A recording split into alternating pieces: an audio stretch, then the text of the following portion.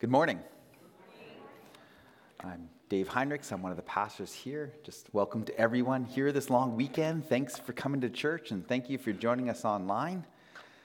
And we are continuing our series in the book of Daniel, which, I don't know about you, but has crazy stories in it so far, eh? These are fantastic stories. They're just like strange stories, but I don't know if you're finding them entertaining, but they are definitely not boring. So today we're picking it up in Daniel chapter 5. Before we open that up, just tell you about when Andrea and I first got married. She introduced me to something. It's called Bard on the Beach. Anybody else been to Bard on the Beach before? If you haven't, Bard is a Shakespearean festival that happens in an open-air theater down in Vancouver's Vanier Park. And from the first time that I attended one of these plays, I was hooked. I loved it. And if you're familiar with Shakespeare, you'll know that most of his stories, they fall into one of two categories. They are either comedies or they're tragedies. And I much prefer to go and see the comedies because they're more fun. They leave you feeling good when you leave the theater. Comedies allow us a little bit of reprieve from the own difficult things that we're facing in our own lives. And you aren't forced to contemplate the deeper meaning of a comedy like you are a sermon. A tragedy. They can be the same thing. You see, more than just a sad story with a depressing ending, a successful tragedy has the ability to evoke feelings in us, especially feelings of pity and fear. But the aim, Aristotle writes, is that spectators can be purged of these emotions and leave the theater feeling cleansed and uplifted, with a heightened awareness and understanding of the ways of gods and men.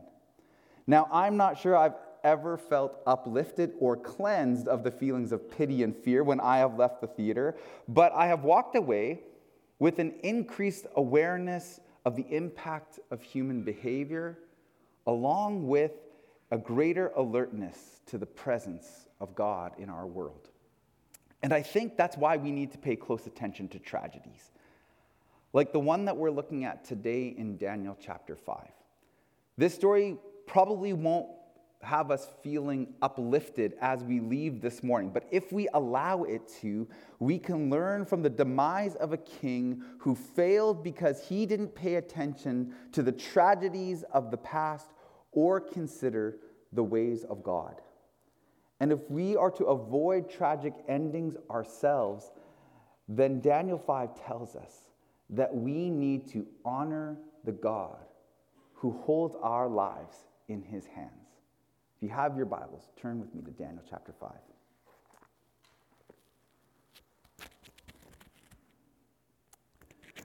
Beginning at verse 1.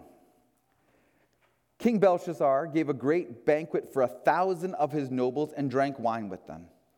While Belshazzar was drinking his wine, he gave orders to bring in the gold and silver goblets that Nebuchadnezzar, his father, had taken from the temple in Jerusalem, so that the king and his nobles, his wives and his concubines, might drink from them.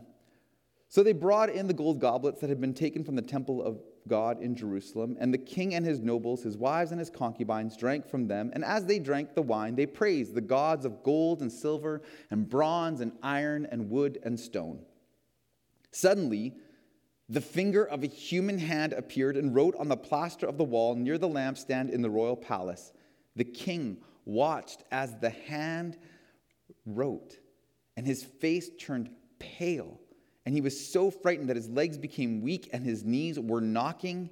And the king summoned the enchanters, astrologers, and diviners. Then he said to these wise men of Babylon, "Whoever reads this writing and tells me what it means will be clothed in purple and have a gold chain hung around his neck, and he will be made the third highest ruler in the kingdom."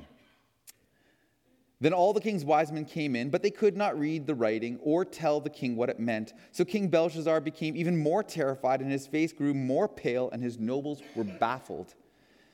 The queen, hearing the story of the king and his nobles, the voices of the king and his nobles, came into the banquet hall. "May the king live forever," she said. "Don't be alarmed. Don't look so pale. There is a man in your kingdom who has the spirit of the holy gods in him. In the time of your father, he was found to have insight and intelligence and wisdom, that of the gods. Your father, King Nebuchadnezzar, appointed him chief of the magicians, enchanters, astrologers, and diviners. He did this because Daniel, whom the king called Belshazzar, was found to have a keen mind and knowledge and understanding, and also the ability to interpret dreams, explain riddles, and solve difficult problems. Call for Daniel, and he will tell you what the writing means." So Daniel was brought in before the king, and the king said to him, "Are you Daniel, one of the exiles my father, the king, brought from Judah? I've heard that the spirit of the gods is in you, and that you have insight, intelligence, and outstanding wisdom. The wisemen and enchanters were brought before me to read this writing and tell me what it means, but they could not explain it. Now I have heard that you are able to give interpretations and to solve difficult problems. If you can read this writing and tell me what it means, you will be clothed in purple and have a gold chain placed around your neck, and you will be made the third highest ruler in the kingdom." Then Daniel answered the king, "You may keep your gifts for yourself and give your rewards to someone else. Nevertheless, I will read the writing for the king and tell him what it means. Your Majesty, the Most High God gave your father Nebuchadnezzar sovereignty and greatness and glory and splendor because of the high position he gave him. All the nations and peoples of every language dreaded and feared him. Those the king wanted to put to death, he put to death. Those he wanted to spare, he spared. Those he wanted to promote, he promoted. And those he wanted to humble, he humbled. But when his heart became arrogant and hardened with pride, he was deposed from his royal throne and stripped from his glory. He was driven away from people and given the mind of an animal. He lived with the wild donkeys and ate grass like the ox, and his body was drenched with the dew of heaven until he acknowledged that the Most High God is sovereign over all the kingdoms on the earth and sets above them anyone that he wishes. But you, Belshazzar, his son, have not humbled yourself, though you knew all this. Instead, you have set yourself up against the Lord of heaven. You had the goblets from his temple brought to you, and your nobles and your wives and your concubines drank wine from them. You praised the gods of silver and gold and bronze and iron, wood and stone, which cannot see or hear or understand. But you did not honor the God who holds in his hands your life and all your ways. Therefore, he has sent the hand that wrote the inscription. This is the inscription that was written. Mene, mene, tekel, parsin. Here's what these words mean. Mene, God has numbered your days and your reign and brought it to an end. Tekel, you've been weighed on the scales and found wanting. Perez, your kingdom is divided and given to the Medes and Persians. Then at Belshazzar's command, Daniel was clothed in purple, a gold chain was placed around his neck, and he was proclaimed the third highest ruler in the kingdom. That very night, Belshazzar, king of the Babylonians, was slain, and Darius the Mede took over the kingdom at the age of 62. Wow. So in this story, we are introduced to a new character that we haven't seen so far in this story. His name is King Belshazzar, and this story takes place many years after the reign and the death of King Nebuchadnezzar. In the story, Nebuchadnezzar is referred to as Belshazzar's father. However, Belshazzar's father actually is King Nabonidus, who is the last reigning empire over Babylon. By referring to Nebuchadnezzar as Belshazzar's father, it's just simply saying that he's an ancestor or he's the predecessor. Belshazzar isn't even exactly a king. His father was the actual king, and Belshazzar himself, he's just a regent, which means a co-regent. It means he's second in command. He was placed in charge of the capital city of Babylon during a 10-year absence from the capital by his father, King Nabonidus, who is likely off defending the kingdom from the threat of the advancing Persians under Cyrus, who we will find out more about in coming weeks. At the beginning of this story, Belshazzar, he is giving this great banquet for 1,000 of his nobles, the Bible says. Now, the king is likely throwing this feast knowing that a war will soon be upon them. So this party, it probably had political, military purposes to it.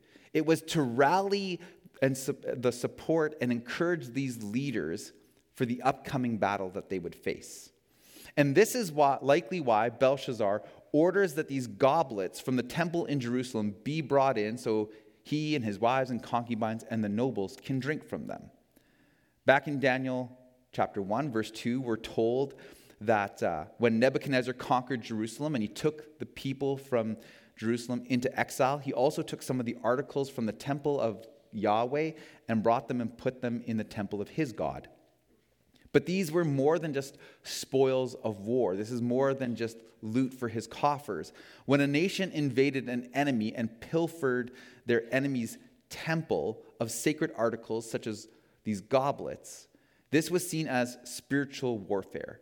This was basically tantamount to the conquering nations being strong, their God being stronger than the defeated nation's deity. So when Belshazzar brings out these goblets that were dedicated to the worship of Yahweh, he's got propaganda purposes in mind. By using them, he would be reminding the nobles of how powerful Babylon once was, how it defeated Jerusalem, and in effect, how the gods of Babylon, Marduk and Nabu, were more powerful than Yahweh, and how in the upcoming battle with their new foe, that these gods would also be on their side.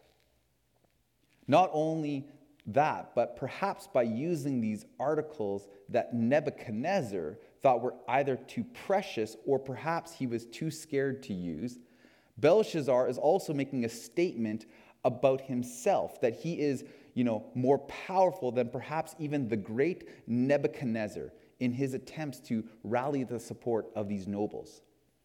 Not only are his actions arrogant, but by using these sacred goblets in the way that he does, he also commits the sin of idolatry and blasphemy. Now, blasphemy is when we dishonor God through our speech or our actions. Belshazzar does this when he misuses the sacred objects intended for the worship of God for a common purpose like this dinner party. Certainly, there would have been enough common goblets and wine glasses to go around for everyone. He commits idolatry when he uses them to toast or to praise the gods of gold and silver, wood, stone, and bronze. Theologian Tremper Longman says that Belshazzar's actions are basically like spitting in God's face, using God's holy goblets to toast the lifeless idols of his own religion, which is ridiculous because the gods that he toasts are made of the same material as the goblets. It's at this point that something really strange happens, where this hand appears out of nowhere and it begins to write these words on the banquet hall wall, and this terrifies the king. Just as in the previous chapters, where King Nebuchadnezzar has these dreams that terrify him. And just like Nebuchadnezzar, Belshazzar calls in the Babylonian wise men to interpret the words with this promise of a great reward to the one who is able to give him the understanding. And once again, the Babylonian wise men are found to be incompetent. But a solution is found. In verses 10 to 12, we read that the queen tells Belshazzar about Daniel. Now, this queen is probably not Belshazzar's wife, right? Because the text already told us that his wives and concubines, they're already at the party and they're drinking and toasting these other gods. So most likely, this is the queen mother. This is probably, one of the wives of a king before him. It could even be Nitocris, who is Nebuchadnezzar's wife. Unlike Belshazzar, though, the queen has wisely remembered the past and recalls that Daniel was able to interpret dreams and to solve difficult problems for Nebuchadnezzar, so Belshazzar concedes to having this long-forgotten advisor to the former king brought in. It's then that we see this exchange between Daniel and the king that's quite different from the one that we looked at last week when we looked at Daniel chapter 4. You may recall there that Daniel seemed sympathetic to Nebuchadnezzar. He even, begs him to repent, to turn from his wicked ways, and says, I hope that this judgment that's foretold for you won't happen. But in this story, Daniel seems to lack any sort of compassion for this king. Why is that? I think a close reading of the text shows us that Belshazzar's attitude towards Daniel, it's condescending. This mic is just giving me fits here. Hold on a sec. There we go, hopefully. So let's look at the text. When Daniel appears last week, or in the last chapter, before Nebuchadnezzar in chapter 4, the king addressed him as the chief of the magicians when he comes in. He says, I know that the spirit of the holy gods is in you, and that no mystery is too difficult for you. Tell me what it means, for none of my wise men in my kingdom can interpret it for me, but you can. And in today's chapter, Belshazzar says, Are you Daniel, one of the exiles my father, the king, brought from Judah? I've heard that the spirit of the gods is in you. I've heard that you are able to give interpretations and to solve difficult problems. If you can read this writing and tell me what it means, then you'll be clothed in purple and have a gold chain placed around your neck, and you'll be made the third highest ruler in the kingdom. Do you see how Belshazzar identifies Daniel primarily as a captive, reminding him of his place?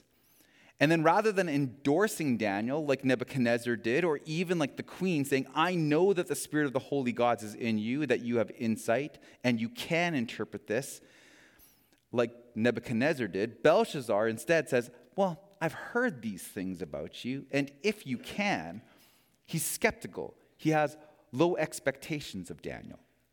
And Daniel hasn't missed these slights. His response seems to display annoyance and dislike for Belshazzar compared to the respect and the concern that he had for Nebuchadnezzar.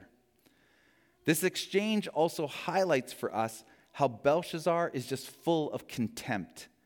He's disdainful towards Daniel here, just as he was in his actions using these sacred goblets revealed his disrespect for Yahweh. Rather than honor the God who holds Belshazzar's life in his hands, this king continues to reveal the extent of his condescending attitude. In verse 17, Daniel then refuses the rewards that the king offers, which are pretty substantial at that.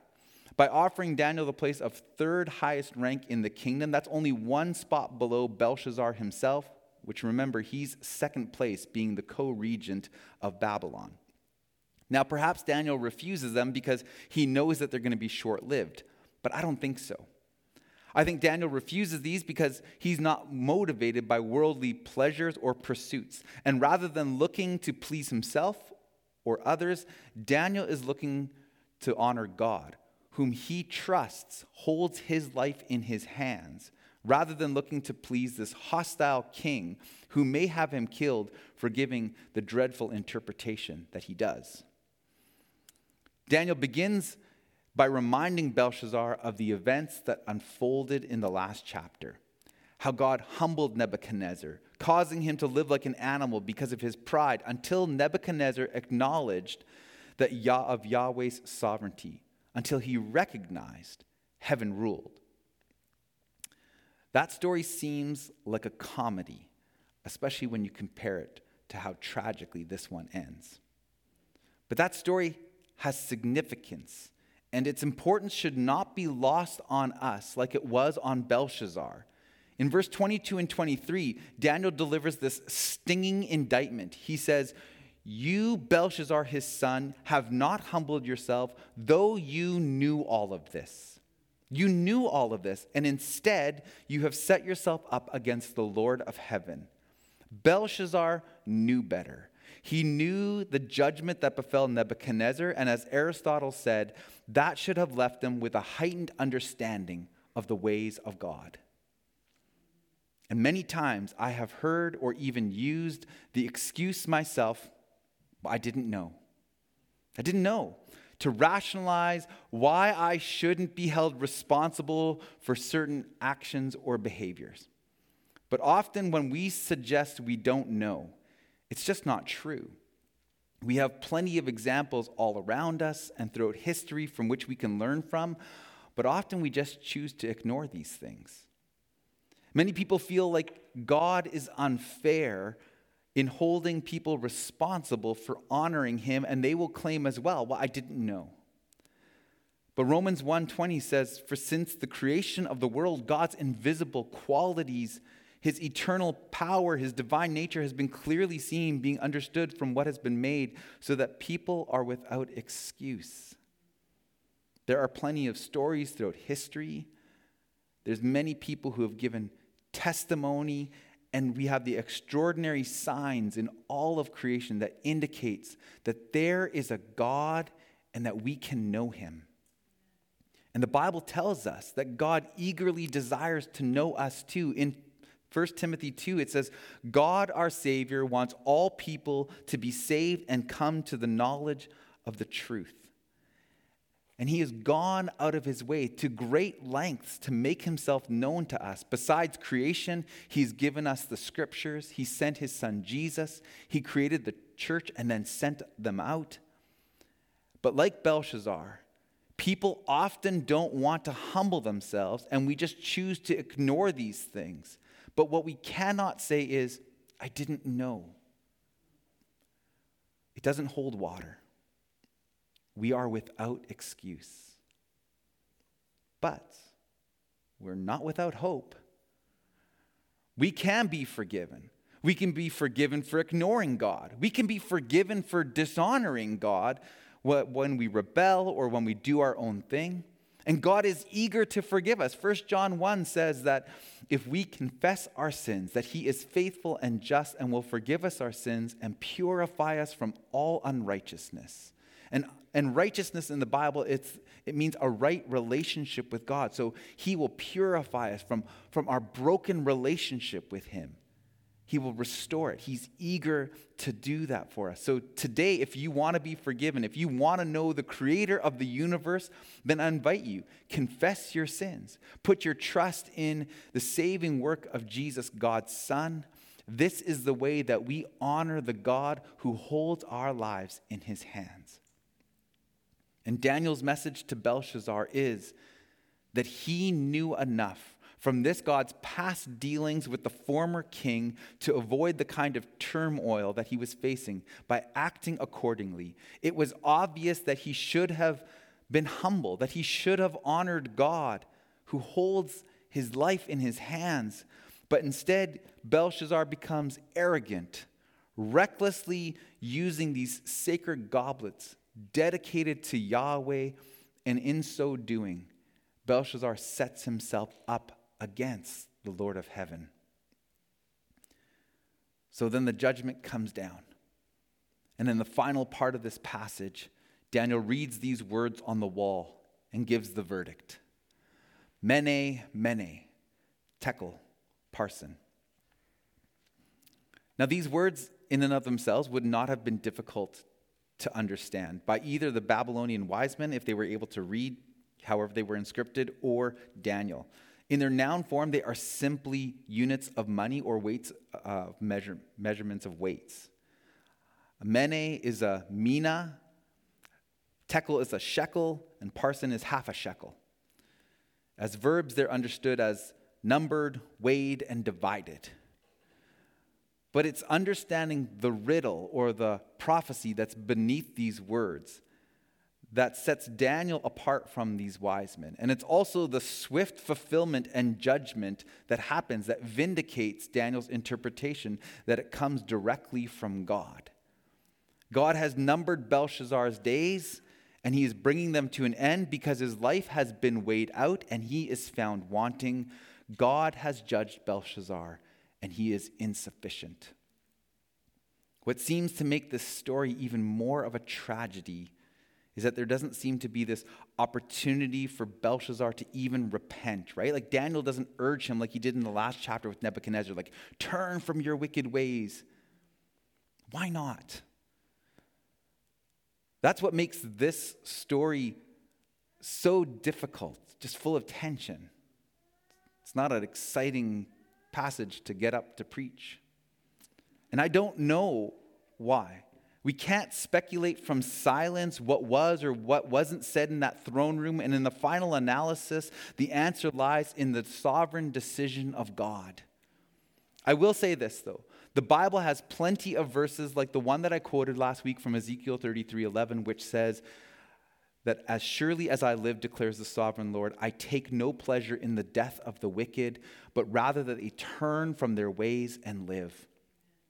And there are also examples in the Bible, lots of examples, where people are confronted with their sin, with impending judgment that's coming upon them, And they're not given a call to repentance, but they take it upon themselves to repent, and then God withholds or mitigates the judgment that he threatened them with. Like the Ninevites did when Jonah came and said, 40 days and Nineveh will be destroyed. There was no call to repentance there, and the whole city repented, right? They wore sackcloth, they put ashes on their head, and God did not bring upon them the destruction that he had promised. Just because we don't read of a call to repentance or see the prospect of averting the disaster in the text does not mean that God hasn't offered grace to Belshazzar like he did with the Ninevites. And I believe that this path would have been open to him. I just don't think he would have taken it. And that's the end of his story. That night he's killed and a new regime is ushered in. But we would be irresponsible if, like Belshazzar, we didn't learn a few things from his story, from this tragedy. Again, tragedies should leave us with a heightened understanding of the ways of God and men. And so what have we learned? Well, first, like Belshazzar, God has numbered our days as well, and our lives will be judged, and we will be weighed out on the heavenly scales, and, spoiler alert, we will all be found wanting.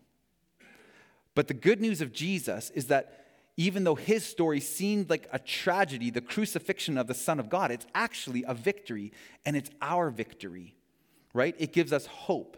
His death pays our debt for failing to honor God with our lives, and it gives us this right standing before him, and his resurrection from the dead is the down payment of our promised eternal life. The gospel says that this is our inheritance if we trust in Jesus, by having humility and honoring him with our lives and by following him.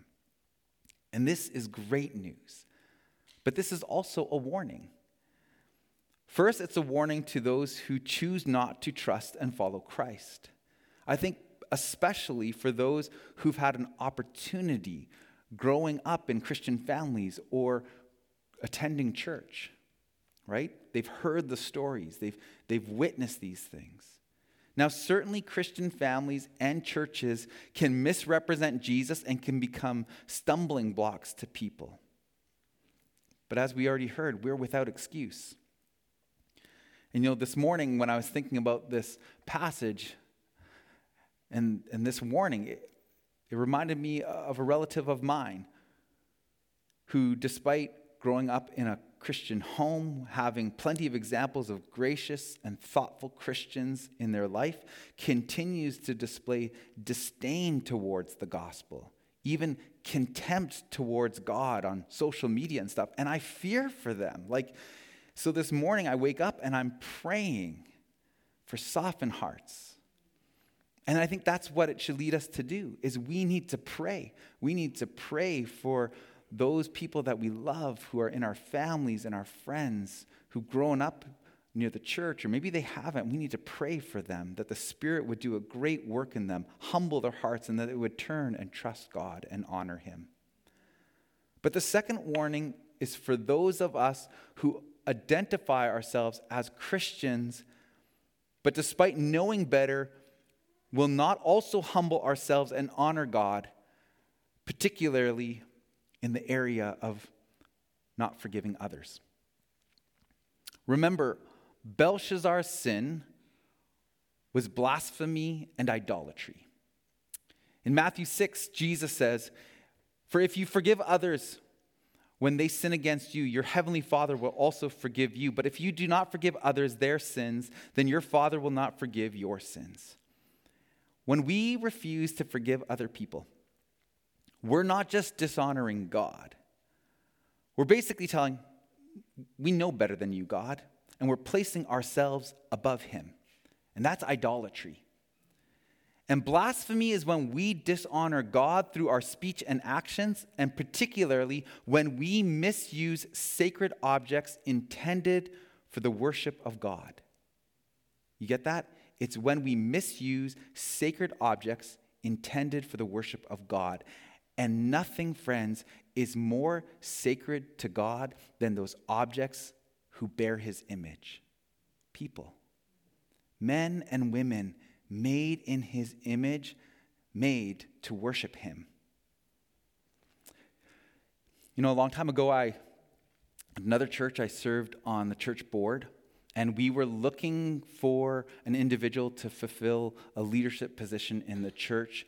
And a certain young dad came to our minds, and we thought, oh, he would be great. And I knew him, and I knew he would be eager to jump at the opportunity to do it.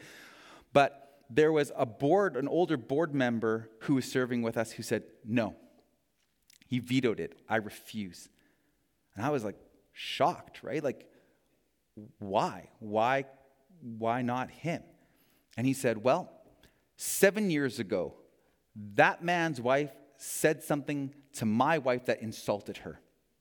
And I'll never forget it. And I was shocked. Like, I knew all of them. And I was like, I'll mediate with you guys. Like, let's go to them and talk about this. I'm sure they have no idea that this happened, and that they would be quick to make things better, to make up, confident that they would smooth it over. But the older board member, he declined, not only to forgive, but to even take the chance to reconcile. And then later that evening, when we were in the parking lot leaving, he came over to me again, just to explain himself, saying to me why he wouldn't reconcile. But I implored him again and again, saying, the whole point of the gospel is forgiveness. This is the whole reason why Jesus came, to do this for us. And he tells us that we have to do this for others. But again, he refused, and that is a tragedy. If you do not forgive others their sins, your Father will not forgive your sins. When we refuse to forgive others, then we are guilty of blasphemy. As Christians, it's incumbent upon us to forgive. We either, approach individuals, we try to reconcile them. If we're not willing to go for whatever reason is, then we need to approach the altar before Jesus and ask him to help us to lay our unforgiveness on the altar. And Lord Jesus, would you take this up from us? Would you please help us to forgive? And this may take many, many, many times over and over, asking Jesus to help us to forgive, to move forward. And we may have to do it more times than we like. But we can no longer hold our unforgiveness over other people. If you want to honor the God who holds your life in his hands, then you need to forgive and love those who are made in his image. In 1 John 4, it says, we love because he first loved us. He first loved you. That's why we love. And whoever claims to love God yet hates a brother or sister is a liar.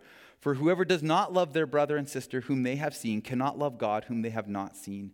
And he has given us this command: anyone who loves God must also love their brother and sister. And I think that's the challenge for us, Calvary Baptist Church, from this passage, that we are to honor and love our God by forgiving and loving one another. And this is not easy, but we can do it, right? We can do this because, as the passage says, he first loved us, and so he will help us. He holds our very lives in his hands. Would you stand with me? Let's pray. Father, we are grateful for your love for us. I pray that you would give us wisdom and help us to be alert, Lord. Help us to learn from this story, unlike Belshazzar, who did not learn from the past. Thank you that we have the opportunity, that you have written these things down, that your word is alive and active, and that it will pierce our hearts. And I just pray that you, as the great physician, would do a transplant in our lives. Remove any part of our hearts that are made of stone and give us a heart of flesh, one that longs to follow you the way you're calling us to. I pray that you would help us to love others, to forgive as we have been forgiven. And we thank you so much for your grace in our lives. Would we be able to pour that grace out upon others, those that we meet? And we specifically pray this morning for those in our lives who don't know you, or maybe they have, but they have walked away. We pray, Lord, that you would soften their hearts, that you would draw them back to you, that may come to know the love and the hope that we have in Jesus. Oh, Jesus, that is the desire of our hearts. Would you help us to be people who are good news people, that you would send us out in peace to represent you well. We pray these things in Christ's name. Amen.